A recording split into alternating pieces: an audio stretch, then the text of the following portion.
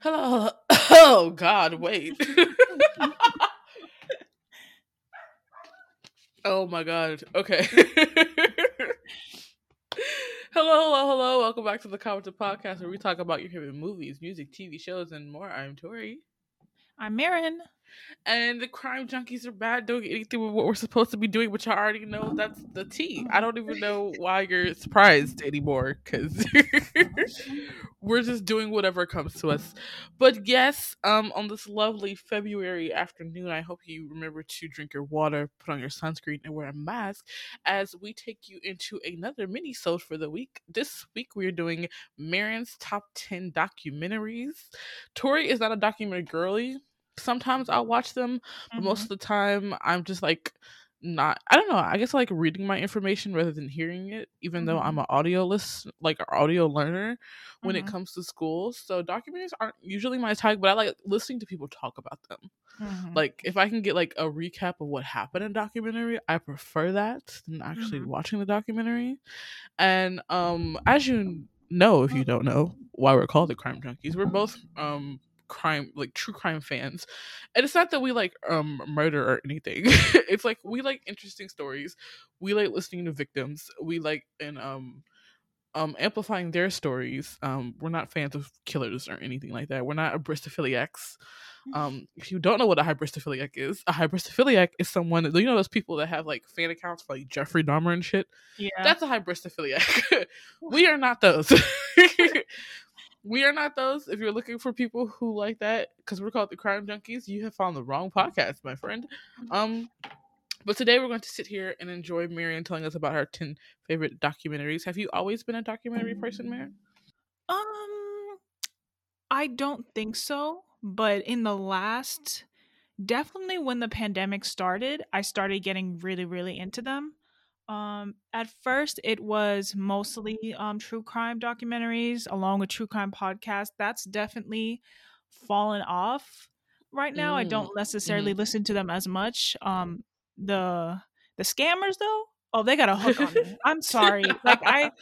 I just there's something, and I'll talk about it here. There's something about the fact that I am a terrible liar. Like lying Hmm. makes my stomach go in knots. I hate it. And these people are lying to hundreds of people, and I'm just like, how? How is it even possible for you to just continuously lie and have some of these people don't even have anything to back it up, just off, Mm. and people are believing them off what they're saying. But yeah, Hmm. definitely when the pandemic started, I started watching them more, and that's why we're gonna have this episode. Ooh, yay. So are we starting with number 10? Yeah, we're gonna start with number 10. I did not put these in order of Okay. like number one being I didn't put them in order, but number one is my favorite my favorite documentary. Okay. Okay, so I will read the title of the documentary, give a description of it from either a website or from wherever I got it from, and then a little bit of what I Mm. think about the documentary. Okay. So at number 10 is the Fire Festival documentary. If you Oh. remember a couple years ago, it was released on Hulu and Netflix. I am talking about the Netflix one. I Mm-hmm. don't find the Hulu one engaging at all. But Mm. if you have not heard about the Fire Festival documentary, this description comes from TVGuide.com. Fire, which is the name of the documentary spelled Fyre, gives you an Mm-hmm. insider's look into the actual making of the festival, including interviews with event producers, bookers, and strategists. Chris Mm-hmm. Smith's version of events paints a vivid picture of the planning process and the many issues that plague the over leveraged festival in the weeks and months leading up to the event. If you're hoping for a tell all expose on the disturbing details about the festival's wild spending, bribery, and the subsequent frantic damage control, this documentary is definitely more your pace. So, um, first of all, there's a sentence in here that you really need to pay attention to. This was Mm-hmm. supposed to be a music festival, and if I've never been to one, but you hear about it all the time. Mm-hmm. Coachella is a really popular one, and you know that it takes a long time to make this. Why is a Uh-huh. sentence on here? The weeks and months leading up to this event. That's how you should have known that this was going downhill. Oh. Um, yeah, literally, I think they had like somewhere around 3 months to set up this. 3 months. Yes, 3 months and nothing. It's insane. Because when the people who had paid for the event, the people who were going to the event went there, basically nothing had been set up. There were Nothing's people gonna who get had done in 3 months on an no- island in the middle of the nothing. Oh my ocean. god, poor, it was insane. There were people in this documentary who were part of the team, and they talked about Mhm. how one of like he would not listen. What's his name? I for McFarland, I think is his last name. I'm not Uh-huh. 100% sure. I have to check on that. He would not listen to reason, and one of the things one of the guys said is, "You're not giving enough time. That many people on the island, this island that's uninhabited, there is no plumbing. What are Oh you going to my do about god. bathrooms?" And what I think he fired the man. This man was telling him that you need bathrooms for this many people, and he didn't put into the planning I think the budget for bathrooms. Uh-huh. Um, they had set up the website. The website had all these different places you can stay, and the more you paid, obviously, the better it was. They would have to build these places from scratch. They did not Mhm. exist. And essentially, what happened is these people went. Well, I don't want to spoil it for people who are interested, but nothing goes away. It's supposed to do. I It's mean, but supposed to most go. people know that the Fire Festival was Yeah, at garbage. this So point, you could yeah, talk about it, yeah. yeah. So they had 6 to 8 weeks to put together something that was supposed to take a year to pull off. Uh-huh. The local people that he had hired were never paid for their time. There was a woman who had used like I think 50,000 of her savings to cater for the event. That ended up not working out because Why I was think she using her savings? What? I don't know why she was using her savings, but I guess she expected that if she were to put out and cater for this event, it would come back to her. Like, Mhm. like it was gonna help her out in the end, but it didn't. And essentially it was just a complete mess. People were staying on these tents that were barely put on the ground, um, fighting for supplies like toilet paper. It was an absolute mess. But I Wasn't there a definitely celebrity's name attached to this? yeah, a bunch of models, but I think Oh. the models were a part of the promotion for it. So Okay. yeah, like there were a couple of those like big models that were a part of this, but they were just there for the promotion parts. Yeah, but that's a number That's 10, insanity. the Fire Festival. I definitely give that documentary engagement wise like a good 9 out of 10. Is there like a Because you're favorite just Oh, I'm huh? sorry. Is there like a favorite scene from like the Oh, documentary? it has to be the guy saying he was gonna suck some dicks for some water. Oh my Oh god, my that was I sat there shocked, jaw dropped. I said, "This man did not just say this. This is not on TV." Oh no. That was probably the most shocking part of the whole thing. That and the plumbing Yeah. that was not thinking about. So Oof. at number 9 we have Wild Wild Country. This description is from imdb.com. When Osho, the world's most controversial guru, builds a utopian city deep in Oregon country, conflict with the locals escalates into a national scandal. This is well, the people who are part of this did not describe them as a cult, describe themselves as a cult as they usually don't, Mm. but Mhm. they are referred to as a cult, very much like a enlightenment. From what I remember, it was like an enlightenment spiritual kind of thing. But Mhm. these people go into Antelope, Oregon, and they take over this town. Oh. And like they buy this property and just start building on top of it. Mhm. And it's when you watch cult documentaries, a lot of the times it's very much like, oh, look what these cult people are doing. They're like so weird, or they're just all very odd. It's definitely one of those documentaries where they show both sides of the issue for the people who live in Antelope, as well as Mhm. they're referred to as Sinaians, who are part of this group. Mhm. Um, and a lot happens in this documentary. I really I couldn't sit here and explain everything, anywhere from mass poisoning, attempted murder, and a bombing. Jesus Christ. Yeah, let me What was tell the you. most wildest part? Because you just, wow, that threw me Oh, off. I think. Oh, I guess. Well, the mass poisoning, I don't think they were ever been able to prove. So Okay. there's just and there was just an outbreak of salmonella somewhere. That's all I.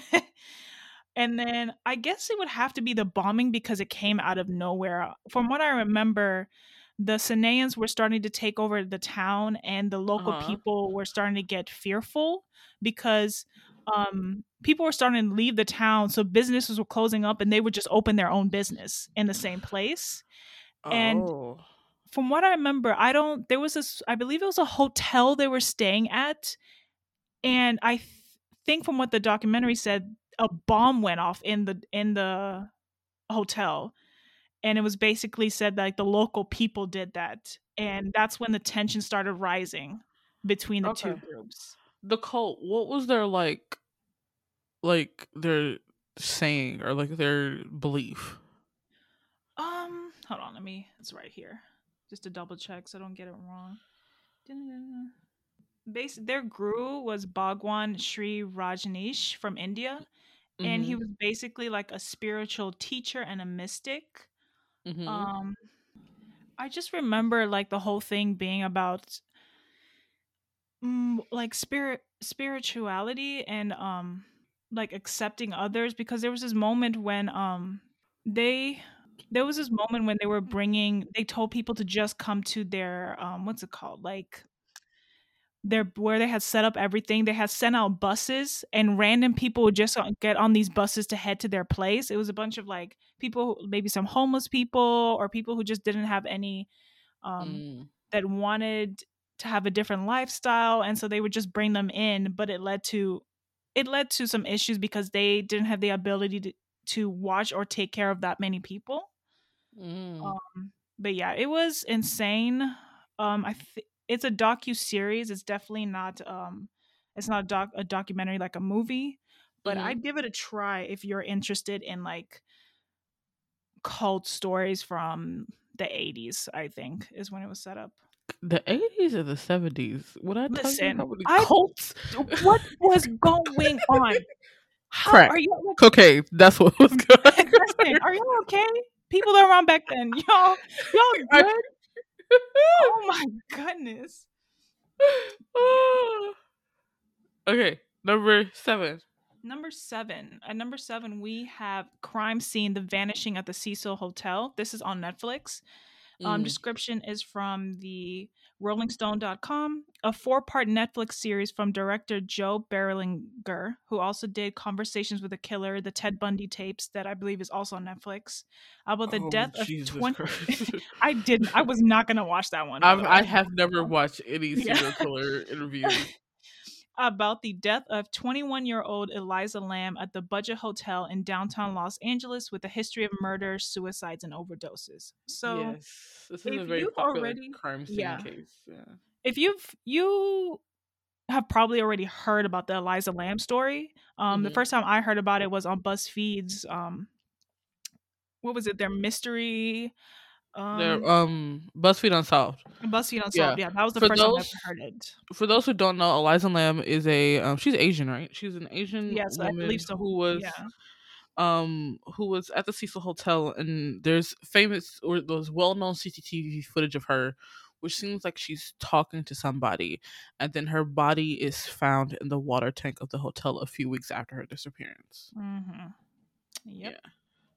Yeah. But essentially, this documentary um provides interviews some of the people who are staying at the hotel at the same time. Mm-hmm.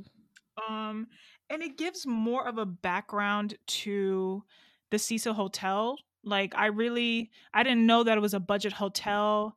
It talks about the interview the manager at the time. I don't know if she's still a manager, but they interviewed the woman that was a manager at the time.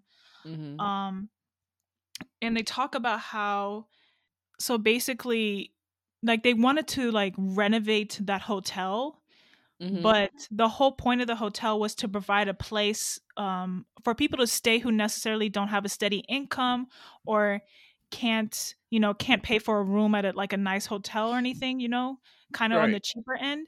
And so it was so wild about how they built a separate reception area for the people that were hotel guests, but then they couldn't separate Mm. like they couldn't separate the what's it called, the elevators. Like people had to go on the same elevators, so Mm-hmm. it was this weird contrast of which they were renovating it to make it look a little nicer, but at the same time it's like, anybody could come in. It wasn't necessarily, from what I remember from the documentary, the safest place to be at. It was cheap Oh, though. okay. Yeah. Okay. Personal question: do you think it was self harm, or do you think somebody did something? Honestly, it's I guess I think somebody did something, because you remember how they said she didn't have any of her clothes, right? Right. She didn't have her clothes That on, and the water yeah. tank is too heavy for one person to lift by themselves. Yeah, I think that's not possible. That doesn't make any Right. sense. Right. So yeah, what about you? I also think somebody. I don't think it's anything supernatural. A lot of people like to Yeah. be like, "Oh, it was a ghost" or anything like that. I think Yeah. that Eliza Lamb probably wasn't in her best, in her wellness and of mind, but like Mhm. for a woman her size to be found in a water tank, Yeah. like first of all, how did she get up there? Like there had to be somebody who had done something. Mhm.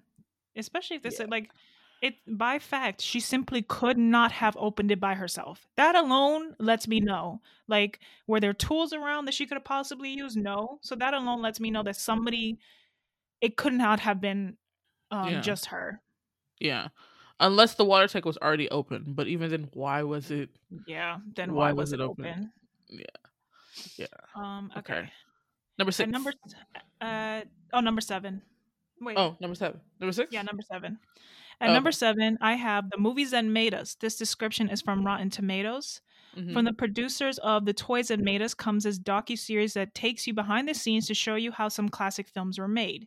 Each episode Ooh. focuses on a specific movie, telling the tale of how it was made from the beginning to end. Each episode starts out discussing the origins of the featured film, moving on to talk about the actual production of the flick, including obstacles and detours along the way, before finishing with the discussion of the impact in the movie had upon its eventual release. The movies discussed include such blockbusters as Die Hard and Ghostbusters.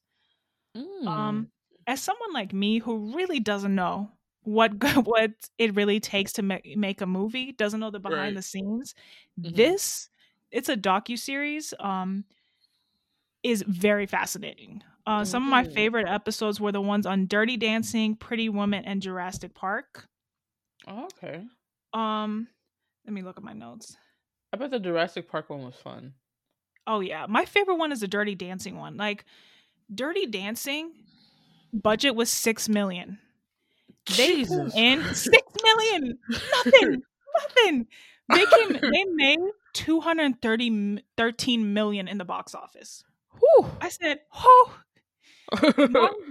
mind you, you learn about how the main cast necessarily wasn't like um didn't really like each other, or you learn Mhm. about who could have been potentially cast for that role, how long it took to make the movie. Once again, Mhm. Dirty Dancing, they had 43 days to make this movie. 43 days. 43? That's what, yeah. I sat there, I said, oh, I feel the stress. I Oh was like, yeah. what? What is 43 it with days? what is it with like 80s, 90s movies that have co-stars that hated each other that did well? Because Titanic Like, was like that. Because Leonardo DiCaprio, what's her face? They didn't like each other, but that movie, that's the movie still talked about. yeah, exactly. And what was another thing? It was talking about, you can obviously tell Dirty Dancing was one of my favorite ones. They were talking about how not until the very end of the movie did they even have the songs they were going to include in it. You know the What? little the little metronome, I think the one that goes Uh-huh. back and forth. That's what they used to dance. I want you to think about the fact that they have 43 days to make this movie and they had to learn all that choreography. And no I music was picked out. That's sad. No, until the very end. But yeah, it's definitely a very good movie, a very good show if you're interested in learning about the behind the scenes for what it takes to make a film. They also have a Christmas edition, and they have one for Halloween movies too, which are really Oh, interesting. Hmm. yeah. Okay. Next one is Tiger King. This description comes from Wikipedia. Uh-huh. American true crime documentary streaming television series about the life of former zookeeper and convicted felon Joe Exotic. The series focuses on the small but deeply interconnected society of big cat conservationists, such as Carol Baskin, owner of the Big Cat Rescue, and collectors, such as Exotic, whom Baskin accused of abusing and exploiting wild animals. Did you watch this one? No, I watched it through my timeline. I knew people collected big cats. I Hmm. didn't realize they collected enough to have zoos. That people also Right. paid. Like I didn't know personal zoos were a thing. In my head, that doesn't seem legal. You know, It like doesn't. I'm like you're telling me this man just has lions and leopards and that's okay? In the No, middle of like Kansas, like that's the crazy part. like yeah. And in my opinion, I think season one is definitely the better season. Season two Hmm. kind of like picks up from where season one left off, but it's more of like a wrap up kind of his story, of Joe Exotic's story. And Mm. season one was one of those things where every episode just got more and more wild. So I think that's why season two could not compare, in my opinion. Hmm. But everywhere from like and there's so much footage, the footage of, I think some part of his park got destroyed by a fire. There's an image of him being literally dragged by one of the cats and hitting them on the head with his cane, and he has to limp out, and I'm like, oh god. All of this just sounds incredibly awful. It is, it's very and then you have the whole story about Carol Baskin and her husband. I'm not going to get into that at this point. Everybody Hmm. has their own ideas on what happened there. um but yeah, definitely one of those, if you're trying to watch something that, something new, something to keep you engaged, I would definitely recommend Tiger King. Okay. At number 5, we have How to Fix a Drug Scandal. This description is also from Wikipedia. How to How fix to a drug fix? let me tell you, nothing being fixed. Nothing. Well, the one Laura guy was trying, but How to Fix a Drug Scandal is an American true crime documentary miniseries that was released on Netflix on April 1st, 2020. The premise revolves around Mm. documentary filmmaker Aaron Lee Carr following the effects of crime drug lab chemists Sandra Farrak and Annie Dokan and their tampering with evidence and its after effects. Mm. This documentary had my jaw was dropped watching this one, because you just assume that lab chemists do their job. They test the drugs, and send them Mhm. out where they need to go. And the idea that, I'm not going to tell you which one, but one of these women was um lying about whether or not I believe she was even testing them. Like all her coworkers, maybe let's say like all her coworkers would do 30 in a day, she was doing 60. So she wasn't, Okay. yeah, she was either not checking or she was Uh-huh. lying about having ever done them. The other woman was doing her job, but she was using the drugs that were given to her to test. So Okay. yeah, That's insane. it's definitely alarming, especially because these two situations happen at two different labs in the state that this is in. I don't remember which state it was in, but it's definitely like eye-opening at the same time, because the, there's there was a cover up, like her boss, like when her boss found out there's a cover up, you wonder why did none of her other coworkers realize she was high on the job, because as you're Oh, watching it you just realize that she's using more and more and more and more, and I'm like, there's no way. And they address it in the documentary. There was like, she was not okay doing her job, and why didn't anyone speak up about it? are the Yeah. do the races of these two women play into this? One of them was white, and I don't remember the race of the other woman, but I don't think she was white. Okay. Yeah. That sounds like a lot. I'm surprised it's not happening in more laboratories. But Listen, yeah. maybe. I don't not I cannot sit here and think about that right now because that's honestly so scary. It is. It's frightening. Okay, next one we have is The Way Down. This description is from the HBO website, a jaw-dropping docuseries examining the rise of the controversial Remnant Fellowship, a weight loss-based Christian church, and its charismatic late founder, Gwen Shamblin Lara. And for this, all I have to say is three things: weight loss guru, Christian cult, and documentary. You already know. You already know that this documentary is honestly kind of crazy. It talks Uh-huh. about the on top of the unhealthy like connection to food that was taught to these people that were part of this program in Right. this Christian group. There was also this teaching of like how women need to obey their husbands. They need to be submissive and all of this. It's and then there was one episode about this couple that I believe went to jail for killing their child because they left him inside like those like trunk like Oh, treasure trunk ugh. boxes. Yeah.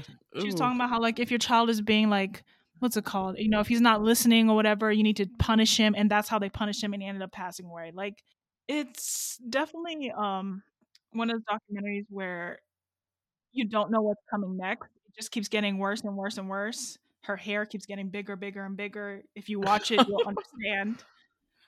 Um What decade is that? it definitely happened recently. At number 3, we have Class Action Park. This description is also from the HBO website. Um, it says, grab your swimsuit, buckle up, and keep your hands and feet inside the ride at all times, except if you're at Action Park, the notoriously dangerous and chaotic 1980s New Jersey water and amusement park that long ago entered the realm of myth and gave perhaps less thought to safety measures. Class Action Park explores the legend, legacy, and truth behind the world's most insane amusement park, featuring a wealth of newly unearthed and never before seen documents and recordings, original animation, and interviews with the people who lived it and loved it. This 90-minute nostalgia packed documentary reveals the shocking true story behind the Action Park. Um, Once again, people in the 80s, are y'all are y'all good? What? I want you to think about water parks today and then think about if it was run by 14 to 18-year-olds. Yeah. Oh God. Now imagine it's like now imagine less rules, and that's what this is. Basically, when I watched this documentary, the energy I was getting from it, this park was why not? Who's gonna stop us? The whole the whole park was run by basically teenagers. Some of the people that were like running these rides were 14 years old, Jesus and Christ. yeah, it was like apparently it's one of those things where um you people knew it was dangerous and that was part of the fun. And basically people would go in, and if you broke your nose, dislocated body parts, or lost teeth, it was like, yeah, it's been a day at Action Park. Oh, that's Yeah. insanity. Yeah, The it's 80s were wild. listen, that's what I'm getting from these documentaries. Like I remember there's this one where he built this ride and then paid the kids, it was either $1 or $10 to go and test it out. Oh, They what? Yeah, they first, I believe, from what I remember, he tested out with a dummy. The dummy came out ripped apart. Then they fixed it, and the kids went inside it, and the kids would come out with like lacerations on their I'm arms. sorry. What kind of ride is this that the It was dummy like is getting ripped apart? it It's was, not a slide, anything, it right? is, it's one of those slides where you go in and there's a loop, and then you come out into like the pool kind of area in a water Uh-huh. park. But the way people were going so fast, this is not the dummy.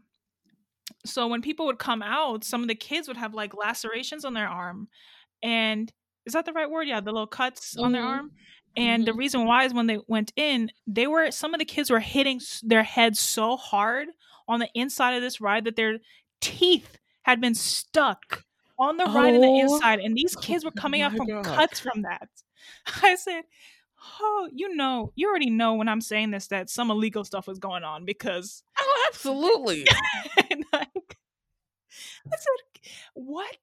And y'all just kept going back? Okay. Okay. Whew, okay. Whew. um, and number 2, we have Generational Hustle. This description is also from the HBO website. Um, how far would you go for power, fame, and fortune? Generational Hustle features outrageous and high stakes news stories about brilliant and brazen young individuals, some of whom go too far by pulling off the most widely inventive scams of our time, showcasing ripped from the headline stories of unabashed ambition. This shocking and sometimes comic docuseries explores a no holds barred quest for riches and status in the age of social media. Earlier, Okay. when I talked about how I'm someone who's terrible at lying, this is the kind of documentary that I just sit there with eyes wide open at. Mm-hmm. Um, it's about, I believe, 8 episodes in which they talk about these different scams that people had. Out of the 8, they do talk in the documentary, they talk to 2 of the people that did this scam. Episode 1, like I'll tell you about one of them. Episode 1 is basically about this scheme in which they would send people who are part of the movie industry, like script Mm-hmm. writers, actors, even had some photographers, and Mm-hmm. send them on this like trip to Indonesia that goes nowhere. Nowhere, absolutely nowhere. What? They just end up losing their money, and even when it comes to money part, from what I remember, this person wasn't even asking them for like 10,000, 30,000 for like that's not how much money they were losing. They were losing maybe like a couple of thousands, which I guess to them, to the people lost is a lot. Mm-hmm. And they would just go to Indonesia, be riding all around, and nothing happens. If you've That's heard, yeah. insane. I believe this one also talks about the WeWork scandal and the Anna Delve, which I think Netflix just released a documentary on scandal. So it's just a bunch of different scammers. There's a guy in there who moves to his town and creates a company and lies that he used to work for Google. It's just a People, lot.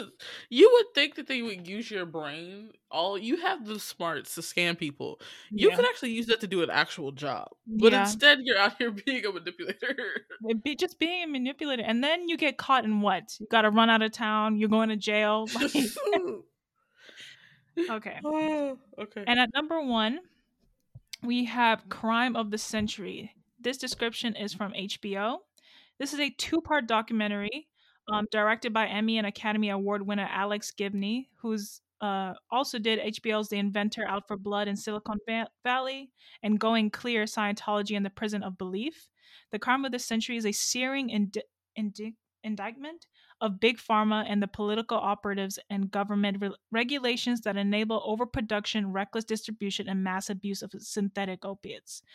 Exploring the origins, extent, and fallout of one of the most devastating public health tragedies of our time, with 500,000 deaths from overdoses this century alone, the film reveals that America's opioid epidemic is not a public health crisis that came out of nowhere. With the help of whistleblowers, newly leaked documents, and exclusive interviews, sobering testimony from victims of opioid addiction, and access to behind the scene investigation, Gibney's expose posits that drug companies are in fact largely responsible for manufacturing the very crisis they profit from to the tune of billions of dollars and thousands of lives. Yeah. Whew. This one, you know how I've always heard that we are currently in an opioid epidemic, but I don't Mhm. think I realized how bad it actually was until I started watching this documentary, especially when you start listening to the testimony of former addicts and how Mm. like the introduction of Oxycontin and how they basically lied about how addictive it is. There's this one guy on there who was told to take 50 pills a day. A day. Huh? Yeah. From a doctor? Yes. I was listening to this. I said, first of all, how are you here to talk about this? How many years were you even doing this for? And it was like a high dose of it too. Oh, whew. Yeah, it's definitely one of those you leave this documentary feeling angry and just because they are getting money at the cost of people's lives, basically. Mhm. And this is definitely my favorite documentary that I've watched in the past 2 years. I don't want to go too much into it because there's a lot of information in it and I don't want Mhm. to say anything wrong, but I definitely think it's a very important documentary to watch if if you don't realize how bad the opioid epidemic is in the US. And that's it. Did you like any of Whew. these? I mean, I'm interested in the movie ones. Oh The yeah. cult ones are always interesting to me because I'm Mhm. like, how is there that many cults in one specific decade? Like, I don't know Yeah. what the fuck was wrong with the 80s and 70s. It was a decade of serial killers. It was a decade of crack cocaine. It was a decade of cults. The witch scares, the witch trials. Mhm. I don't know how y'all motherfuckers are alive. How I'm about like, that? all of y'all need to be in therapy. Every last one of y'all. And also, here's the thing that really, the one about the Wild Wild Country too is like, and this might be true for a lot of documentaries, it wasn't even like wealthy, like well-to-do people were getting It's into never this. wealthy It's never, people. huh? It's never wealthy people usually. Yeah, like it wasn't like these people weren't like extremely rich or whatever, but it also wasn't, poor people were not getting into this cult. It's just, everyday mom and dads leaving their Uh, entire families, just going into this cult in Oregon. that's insanity. That is insanity. Thank you so much, Marion, for sharing that insanity with us. I hope you guys let us know if you go like watch any of these documentaries after you listen to this podcast. You know, you can always come and chat us up on Twitter and TikTok. But thank you again for listening to today's podcast. Don't forget to leave a review here on Spotify, please. Very much thank you. Or on Apple Podcasts. You can hit us up again at Twitter at Commented or TikTok at Commented Podcast. Until next time, I'm Tori. I'm Marin. Bye bye. Bye.